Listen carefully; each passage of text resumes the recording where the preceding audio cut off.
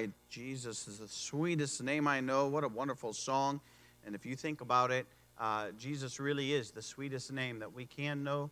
And man, praise the Lord, we do know who he is. If you have your Bibles, open up to Romans chapter number 2. Romans chapter number 2 this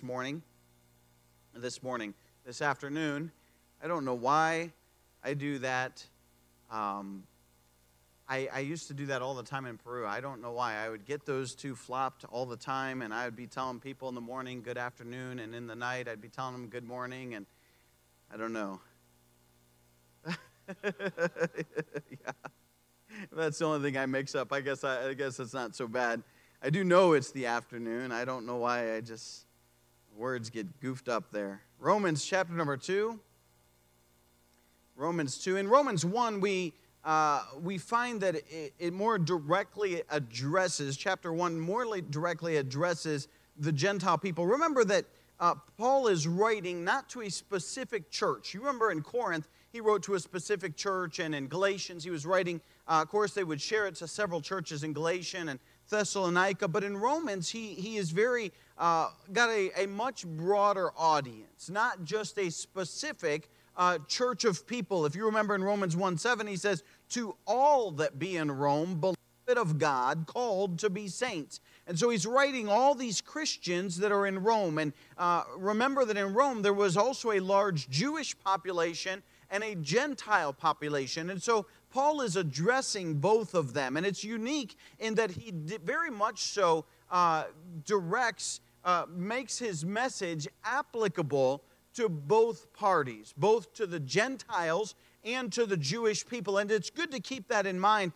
Several times he does mention to the Jew and to the Gentile. You'll see that phrase several times throughout the book of Romans. And we find chapter 1, he was specifically, you remember, he said, as he was addressing sin, and he goes through, especially in the end part, he deals with God gave them up to uncleanness and to vile affections and to a reprobate mind, the things that God gave them up to.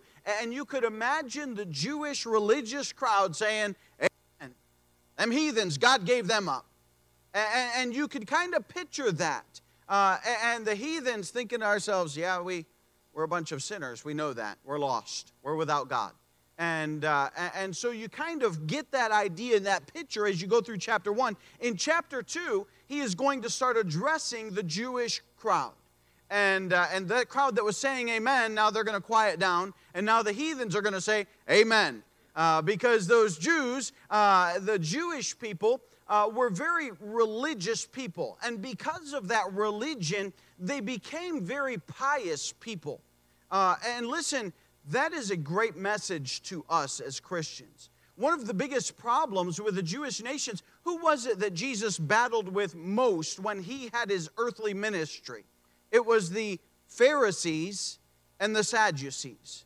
You remember that he addressed them many times, and he was fierce against the Pharisaical mindset and against the Pharisees. And he said, hey, you're as whited sepulchres. In other words, you're beautifully painted white on the outside, but you're full of a bunch of dead stuff on the inside. There is nothing there.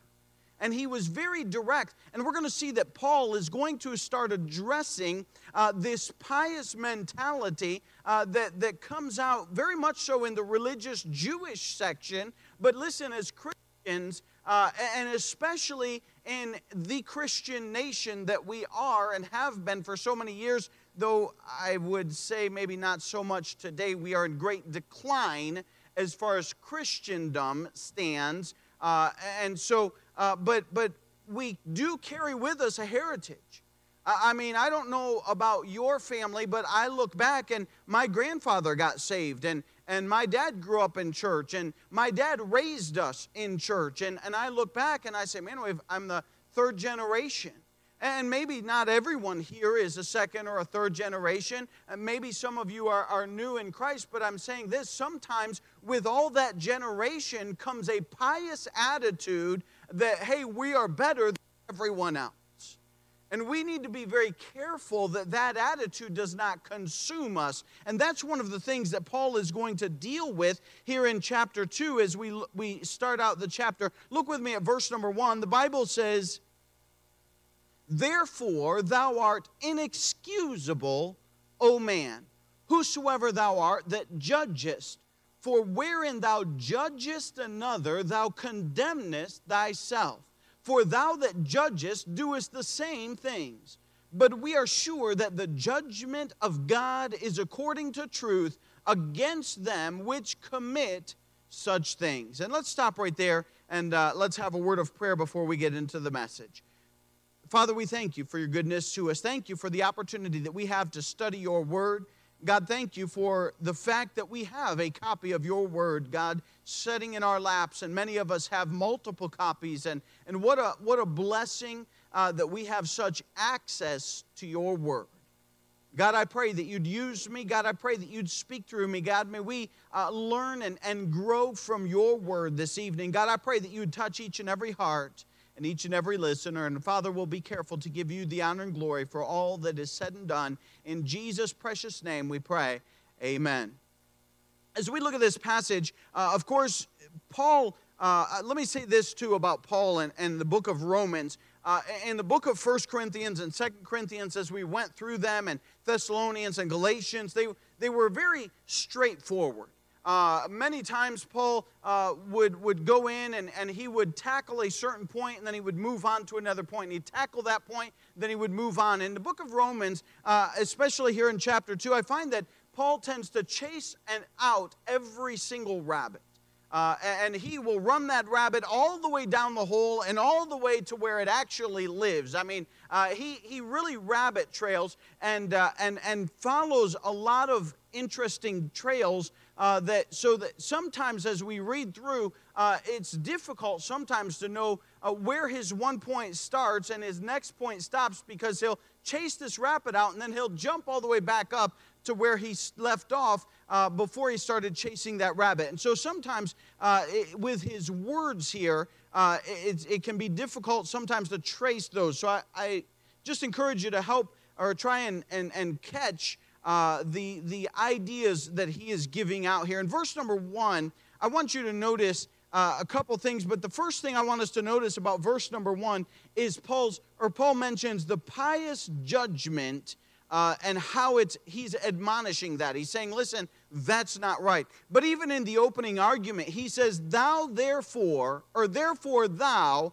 art inexcusable, O man. And remember that whenever you see therefore or wherefore, you have to go back into the context. And you'll remember in chapter 1, as we went through those, that God gave them up. He's closing out that argument, and he's saying, listen, man, listen, mankind, listen, both Jew and heathen person, that thou art inexcusable because God has revealed himself in you. And he certainly knows, we know that, and that's very evident. We could go all the way back to verses 17 and 18 and 19 that he talks about being revealed, that God has revealed himself into man. And you see how he's kind of wandered all through all of that and chased out that rabbit. Then we find in verse 1 of chapter 2, he opens up saying, hey, okay, we've drawn the conclusion that mankind is inexcusable. They know that there is a God. Know that there's something out there bigger than them. Then he goes on and he says, whosoever thou art that judgest, for wherein thou judgest another, thou condemnest thyself, for thou that judgest doest the same things. And he kicks off chapter 2 with this idea of pious judgment being admonished.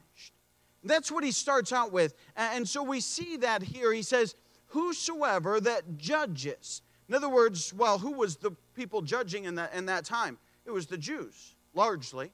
They were looking at the Gentiles. They don't do this. They don't follow the Old Testament law. They don't do this. And they were casting a whole lot of judgment on the heathen people who were largely not religious, who many of them came from polytheistic backgrounds. In other words, they believed that there were many gods. And they may have prayed to the God of the river and the God of the harvest and the God of the sowing of seed and the God, this God and that God. And they had gotten saved out of that, and their mindset was far different than the Jewish mindset that would have been, hey, there's just one God. And we know that. And so this one God mindset, well, look at that polytheistic mindset and say, man, you guys are messed up. Listen, when somebody gets saved, the Bible says that, behold, all things are become new. But listen, there's an amount of growth that takes place. One of the things working in Peru, it was all new Christians. It was baby Christians. I mean, everyone, I felt like I was preaching doctrine and basic Bible discipleship every service and just trying to lay groundwork constantly. Why? Because their mindset was totally different. They had a whole lot of scripture to learn. I've given the illustration several times, but I'll never get over the fact that I remember going to Peru, and of course I was excited, and we started with a Bible study, and I remember telling those people, hey, open your Bibles to the Gospel of John. And I see them, and they're back here in the book of Genesis, and they're paging one page at a time. John, where's the book of John? And they're looking for it. And I thought, man, I'm going to have to help these people out. And so I'm waiting for them to find it. You know, and I didn't want to start reading. I mean, they're not there. They're looking for the Gospel of John. So I decided I'd help them out. I said, well, it's in the New Testament. About that time, half of them had reached Psalms, and they're still one page at a time, flipping. And I realized these people have no Bible knowledge whatsoever. I've grown up my whole life with the Bible. I might look at somebody that says, well, I don't know where the Gospel of John is, and think, well, man, that's pretty basic. Did you not go to school? I mean, we could become very judgmental and cast judgment on them and say, man, you ought to learn, you ought to know better. I mean, you ought to know those books of the Bible. Well, I've grown up in church from the nursery up, and I've always known where the New Testament and the Old Testament and the Gospels, Matthew, Mark, Luke, and John, and those things. And I look at them and I say, man, they didn't know, but you got to understand, hey, these people, there was those differences. And the Jewish people would look at the mindset of these heathen people who had gotten saved out of their idolatry and out of their polytheistic mindset and all the things that went with that. And Paul was working to unify them in the doctrine of the Lord Jesus Christ. And so as he looks at them, he says, in verse number 1, he says, whosoever thou art that judgest. And that would have largely been the Jewish population versus the Gentile population. He says, wherein thou judgest another, thou condemnest thyself. The Jewish people had become very proud and puffed up. And they thought they were better than the heathen people because, well, they already knew there was one God. They already knew that God had created the heavens and the earth. They already knew many things, though that knowledge is not necessarily salvation. And, of course, he brought some of that out in the book of Galatians. But he's saying, listen, you're no more better than them. You remember in Luke chapter number 15. We won't go there. But Paul was very quick to point out the imperfections of the Jewish people. And how did he do that? He's saying, listen, you're judging people, but you're no better. You remember in Luke chapter number 15, and we talk the Bible, we commonly know it as the prodigal son. And we know that, hey, the prodigal son, he took his father's inheritance and he ran headlong into sin. And he lived his life and he wasted the Bible says he wasted his substance with riotous living. And we look at that and we say, man, that guy was wrong. And there's no question, he was wrong. Nobody is going to argue that he was right. But in the end, he did end up coming back. He did get his head screwed on straight. And he ended up coming home to his father's house, and his father accepted him in. That would kind of represent the Gentile people that were lost in their sins. There's no question they lived lost in their sins. But what about the Jewish people? That was the other brother that stayed at home. He never left the house. He didn't go jump headlong into sin. But yet his heart was not right because he became very upset that his brother had returned, been forgiven, been restored, and was even thrown a party because he had returned. And then he had an our heart issue that said, well, I'm jealous. I'm not going to that party. I'm not going to celebrate that my brother came home and he wasted all the substance of my father, and then he comes home and my father throws him a party, and he became very upset about that issue, and he refused to go in and he refused to celebrate. And that would be like the Jewish people becoming very pious. Hey, we've had the religion. We know who God is. God selected us as God's chosen people, and he delivered to us the word of God that we would carry it forth. And so you have that mindset of them judging the heathen people and saying, thou, and Paul is quick to point out, listen, just because God has you as a chosen people, and just because God has given you the Old Testament, and he'll cover that in chapter 3, he said, listen, you are just as wrong for judging. Looking at the heathen people and judging them. And Paul is condemning pious judgment. He's admonishing that and saying, you are not perfect, and there's a problem that is going on. Not only that, in verse number 2, so we see pious judgment is admonished in verse number 1, but in verse number 2, he is very quick to point out that perfect judgment is affirmed. Look with me in verse number 2. He says, but we are sure that the judgment of God is according to truth against them which commit such things. And that such things would go all the way back to chapter 1 in verses 24 or verses 29 rather down through 32, that he discusses and lays out that whole list of sin. And he says, listen, there is righteous judgment that is sure. He says in verse 2, but we are sure that the judgment of God is according to the truth against them which commit such things. And he says, he's saying, listen, there's righteous judgment. There's perfect judgment that is affirmed. And he says, it's a surety of God. Listen, you know why man is not capable of judging man? Because we're all sinners. Remember when Jesus had that woman that was taken in idolatry, and the Pharisees were there, man, they were ready to stone him. They were setting up Jesus to trap him. They were constantly trying to find fault with the Lord Jesus Christ. So they brought this woman in with adultery, not idolatry, adultery. And they said, hey, the law says she should be slain. That's what the law says. And so they were trying to trap Jesus and pit Jesus against this woman who was in the act of adultery. And Jesus, what did he do? The Bible says, he said, he that is without sin, cast the first stone. And the Bible says, they went out one by one. I tend to think, and this is just my personal opinion, the older ones dropped their stone and walked away. They knew. They're like, nope. And the younger ones, we're going to stone her, and they're kind of looking around saying, and they realized everyone started leaving. They started looking at their own life and saying, I'm not perfect either. And realizing, and they're walking away. Man is incapable of judging other man because all of us are on equal footing, and that's we're all sinners.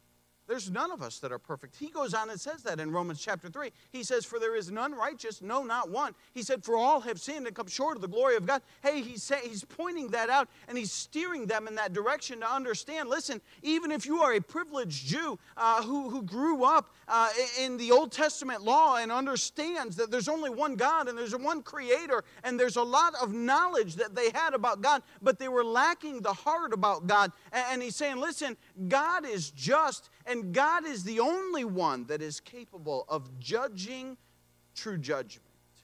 And he points that out in verse number 2. He's saying, listen, perfect judgment is affirmed, but it only comes from God. And then he goes on in Romans 9, in verse number 14, he says this, what shall we say then? Is there unrighteousness with God? God forbid. Listen, God is a perfect judge. God is not going to make a mistake. God is not going to look at us and judge us incorrectly. Man may. Man very well will. But God will not. And he's assuring them that righteous judgment is going to come from God. Not only that, but look at what he says in verse 2. That the judgment of God is according to truth.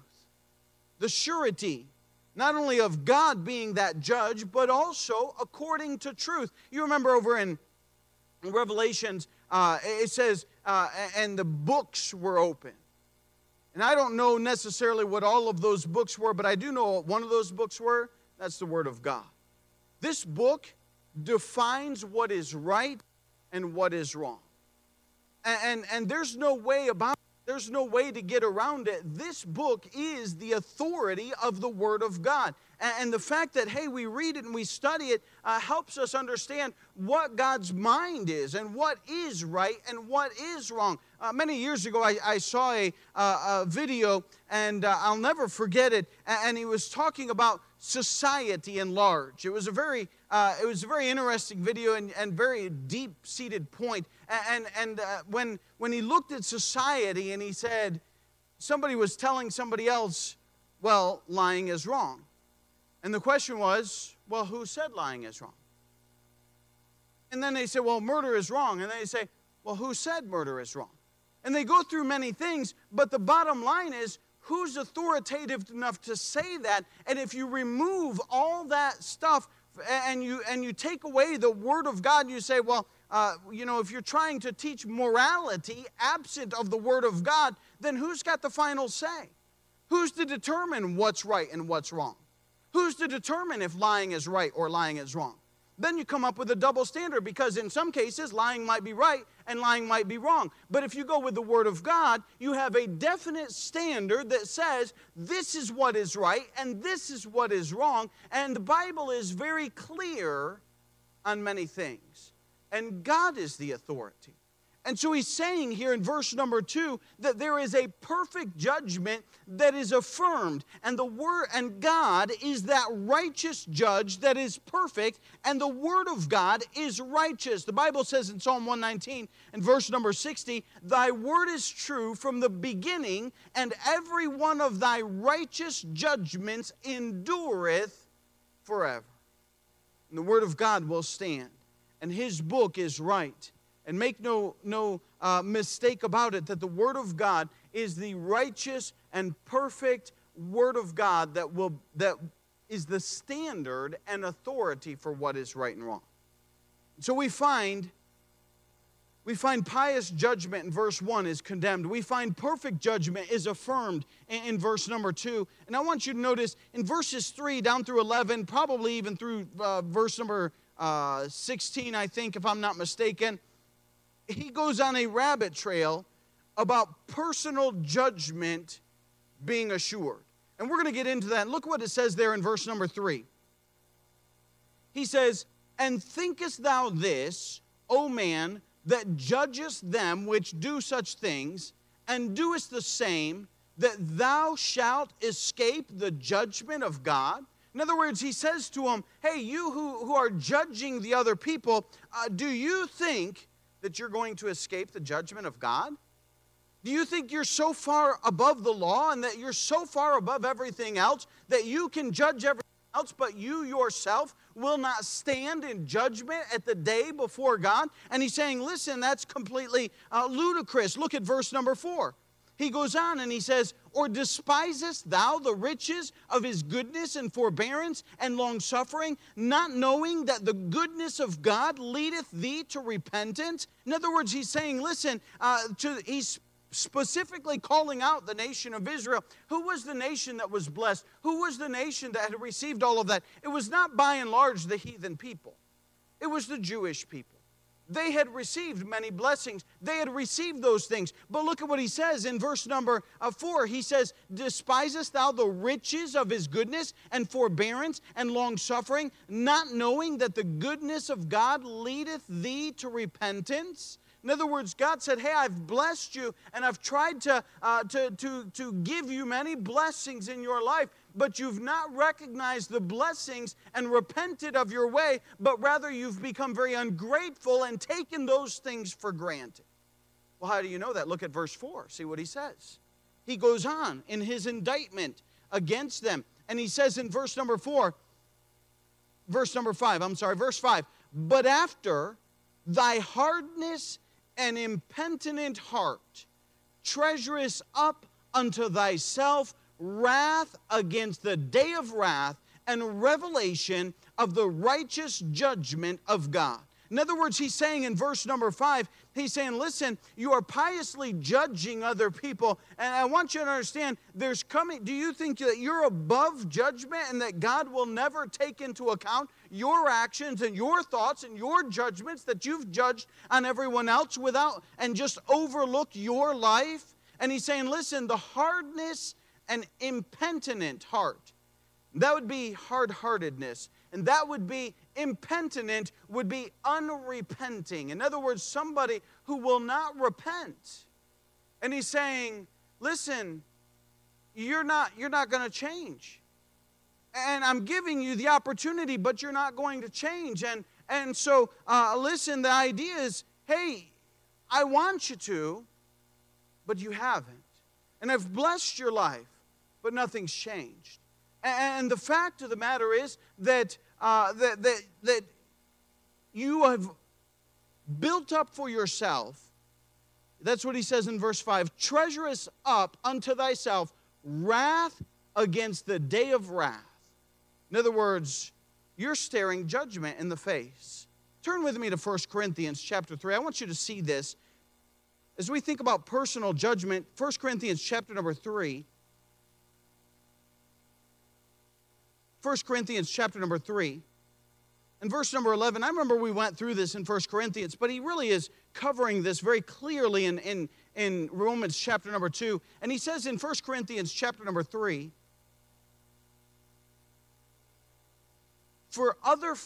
chapter 3, verse number 11, for other foundation can no man lay than that is laid, which is Jesus Christ. He's establishing that in verse 11 here that he's talking to saved people. So the foundation is laid, that's Jesus Christ. And he goes on and he says, now if any man build upon this foundation gold, silver, precious stones, wood, hay, stubble, every man's work shall be made manifest, for the day shall declare it, because it shall be revealed by fire, and the fire shall try every man's work of what sort it is. If any man's work abide, which he hath built thereupon, he shall receive a reward. If any man's work shall be burned, he shall suffer loss, but he himself shall be saved, yet so as by fire.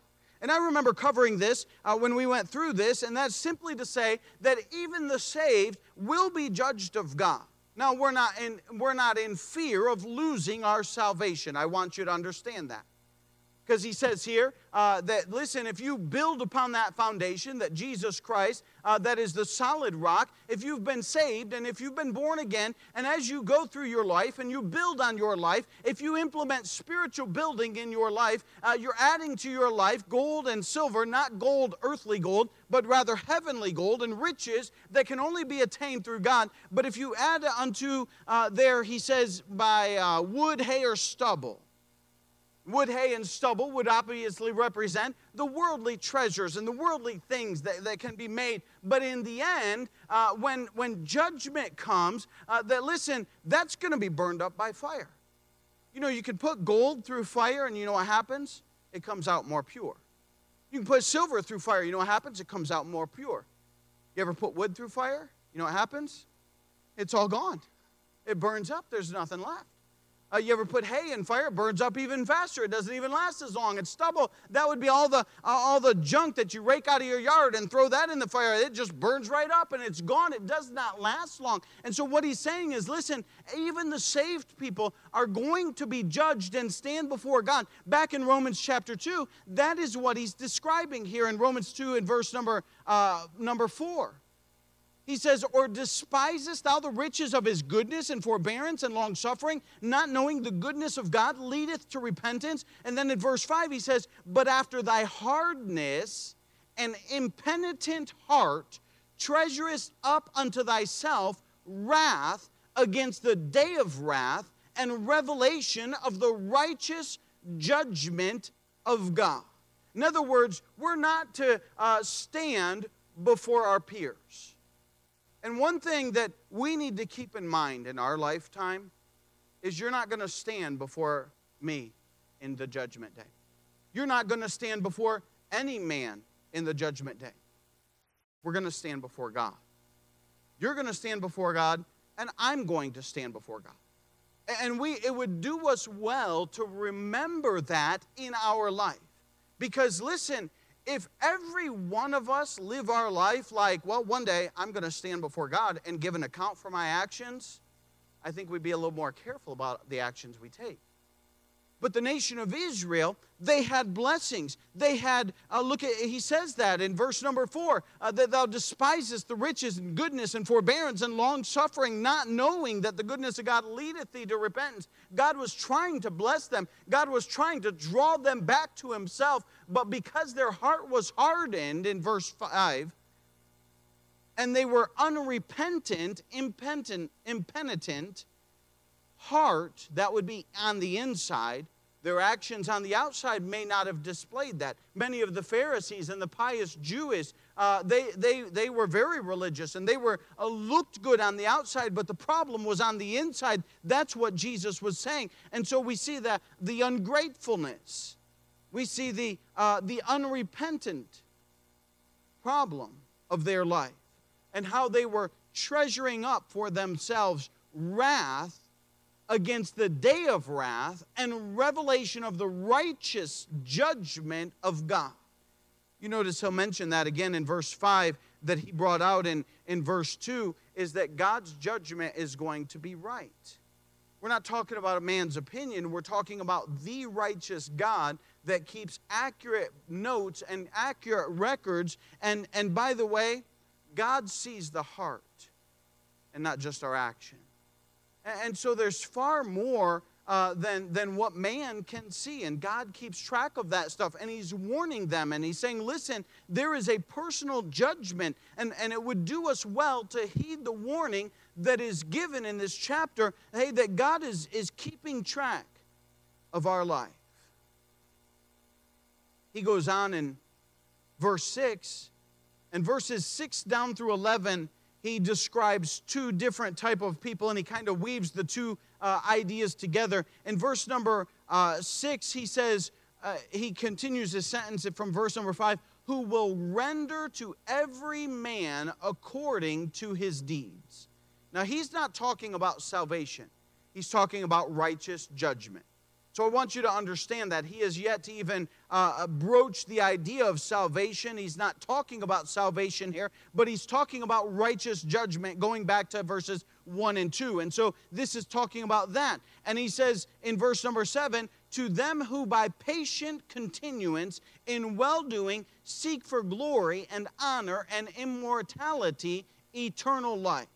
In other words, to those who are saved and are living a good life, those who are seeking, that would be God's honor and God's glory. He's talking about good things, not bad things. And he contrasts that because in verse number 8 and 9 and verses 8 and 9, he talks about bad things. And then verse 10, he jumps back to the good things. And he says in verse 10, but glory, honor, and peace to every man that worketh good, to the Jew first, and also to the Gentile. And he's quick to drag us back that, hey, this applies to the Jew as well as to the Gentile. And so if somebody is seeking to do good and they're looking to do good works, then listen, there is the blessing of God on their life. And listen, that is clear throughout Scripture. The Bible says in Hebrews chapter number 11 and verse number 6, but without faith it is impossible to please him, for he that cometh to God must believe that he is, and that he is a rewarder of them that diligently seek him. We might not be perfect, but listen, we ought to be striving to seek God. We ought to be striving to please God with our life. We ought to be conscientious of the fact that, hey, that at some point, God is going to judge us. Now listen, every one of us will have some kind of wood in our life. There's no doubt about it. It'll be burned up. But listen, I want to try and strive in my life to live a spiritual life where I'm heaping together gold, not for me, but for God's honor and for God's glory. And that's what he's driving to in these verses 8 and verse 7 and verse number 10. He's saying, listen, that we ought to seek God. And the Bible says it over and over again. You remember in Deuteronomy chapter 4 and verse number 29, but if From thence thou shalt seek the Lord thy God, thou shalt find him, if thou seek him with all thy heart and with all thy soul. And so the idea is that we ought to be seeking after God in our life. And he's saying that many times those who judge, they were not seeking after God. They were rather seeking a prominent position that they could judge other people and be looked to. Proverbs 8:17, I love them that love me, and those that seek me early shall find me. And he's saying, listen, in verses 7, to them who by patient continuance in well-doing seek for glory and honor and immortality, eternal life. Verse 10, but glory, honor, and peace to every man that worketh good, to the Jew first, and also to the Gentile. And he's saying, listen, we ought to be seeking after God. Listen, it's so easy. The world tempts us constantly to become entangled with the affairs of this life and with the things of this world. It just does. And so he's warning us that, hey, at some point God is going to judge us, and we ought to be seeking the Lord Jesus Christ. Look with me at verses 8 and 9. In verses 8 and 9, we see this. But unto them that are contentious and do not obey the truth, but obey unrighteousness, indignation, and wrath, tribulation, and anguish upon every soul of man that doeth evil, of the Jew first, and also of the Gentile. In verses 7 and 10, he writes and he assures them, hey, that those that are seeking God, they're going to find good things in their life. They're going to be blessed in their life. But those who are seeking contention, and there are contentious people, that's what he says there in verse number 7. But unto them that are contentious and do not obey the truth, but obey unrighteousness, indignation, and wrath. In other words, those are many times they can be religious people who know the truth, but they're not seeking the truth. They're not seeking God with a diligent heart. They're seeking rather contention. And that's what he's saying. He's saying, and he's assuring them God is taking notes and God is keeping track. And in the end, they're going to have to stand before God, not before us. We don't, listen, lest we be like the Pharisees. We judge, well, that guy did this and that guy did this, and man, I was in church and I'm doing this and I'm doing that. We ought to be careful that we don't become puffed up ourselves, but rather, as has been stated so many times, it is a full-time job to keep yourself right with God without worrying about other people. And Paul is saying, listen, there's this pious, righteous Jewish crowd that is often judging heathen people and judging other people with this I'm better than thou attitude. And he's saying, listen, I can assure you of this, that every person, whether they're heathen, he says to the Jew first and also to the Gentile, if they're living right and seeking God, that they're going to stand before God. If they're contentious and seeking contention, even if they're a Jew, even if they're a Gentile, it does not matter, that they are going to stand before God in righteous judgment, not unjust judgment.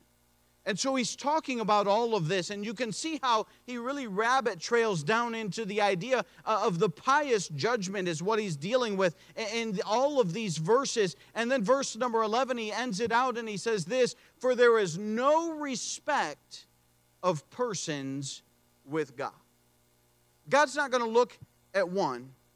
Mike and David, come up here for a minute. I need 2 volunteers, so I just volunteered you. That's what you do when you don't want to ask for volunteers. You just volunteer them. Come on up here. Come on all the way up here for a minute.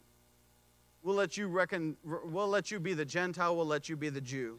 And you stand a little bit further because the Jews don't have anything to do with the Gentiles. They don't want to be near them. God's not going to look at the Jew and say, well, you know, you're Jewish, so I'm going to pardon this. I'm going to overlook this. I'm going to let this slide and let this slide because, I mean, you are a Jewish person.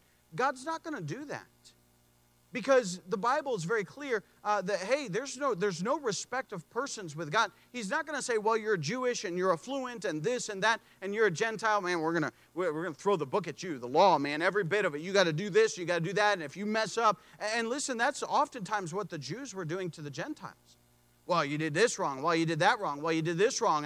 And they were very judgmental against the heathen people. And Paul is pointing out, he's quick to point out that God's judgment is not partial to one way or to the other. He is very just in what he judges. He's very, very righteous is what the word that the Bible uses in his judgments. He's going to say, listen, to the Jew first, and then to the Gentile, this is what my word says, and you broke my word. This is what my word says, and you broke my word. You went against my word. And you don't have any slack because you're a Jew, and you don't have any slack because you're a heathen, you didn't know any better. The fact is, the word of God gives us clear dictates, and because you went against it, then the righteous judgment is what God dictates from his word. And so there's no difference whether you're Jew or Gentile. It does not matter. Thank you, guys. You may sit down. There's no difference between them. God's not looking at one and saying, well, listen, we are, by rights, we are, by and large, we are Gentile people, with the exception of pastor. He's got Jewish heritage. Well, we're Gentile people. I mean, we are. But listen, God's not going to give us a pass, because, well, we grew up, we didn't know any better. He's not going to look at us and say, well, you know, we'll let you slide on that because after all, you didn't know. No, his judgments are righteous. They're going to be the same. There's no respect of persons. Well, I tell you what, I'm going to give you, and to pull that over into the Christian circles and the Christian mindset, well, I tell you what, man, you sang in the choir and you cleaned the church every week. I tell you, I'm going to give you a pass on that. Well, you did this, and well, man, you were a really good giver at church, so we're going to let some things slide. God doesn't do that. His judgments are righteous, and he expects the same from all of his children. So we need to understand that that's what Paul is saying, and that eventually, someday, that, listen, we will stand before God. Listen, there's two separate judgments, and I won't get into all the details, but there is certainly one judgment. It's in Revelation. I believe it's in chapter 21, if I'm not mistaken, chapter 20, somewhere in there, where it says that I saw the dead, small and great, stand before God. That is the judgment of those that are lost. And he's not judging them to find out if they were good enough to get in heaven. That's not what he's judging them at all. Matter of fact, we find that they're cast into the lake of fire. And so God is dealing with the lost people. But in 1 Corinthians chapter 3 that we looked at, listen, saved people are going to give an account for themselves as well. Don't think, well, I'm saved, I get a pass, and I don't have to worry, I can live how I want. That's what's so largely proclaimed today. Grace, they say. That's an abuse of grace. God expects us to live right. God doesn't say, well, because you're saved, you can just live how you want and do what you want and act what you want. That's not what he's saying. And Paul is saying, listen, there is a judgment, and it is a righteous judgment. It is a perfect judgment, because the judge is perfect and the book is written. And there is a perfect judgment that is coming. And it is a personal judgment that we will give account for ourselves. And so Paul is explaining that here in Romans chapter 2, and I hope that just helps you understand Romans 2 a little bit. We'll get into the second part of that and the idea there, and then he dumps right into 3, where he proclaims that there's none righteous and that we're all sinners before God. And hopefully that will just help you grasp a better understanding of all of that.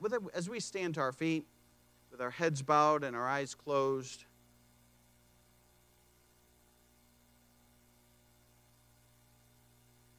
Father, we thank you for your goodness to us. God, thank you for your word that's so clear.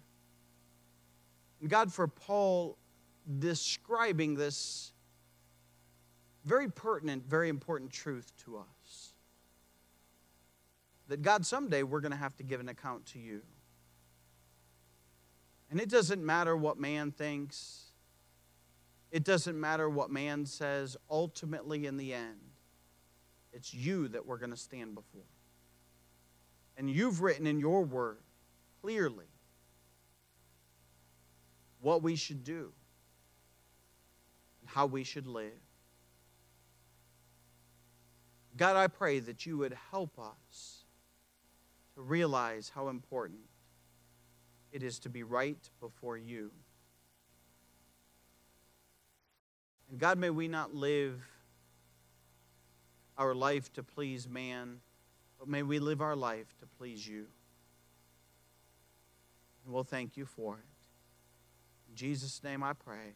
Amen. As we, with our heads bowed and our eyes closed, we'll just have a short hymn of invitation. God's spoken to your heart. I hope it's been a help to you that we realize and we understand we need to be right with God in our life. God expects us to live a right life.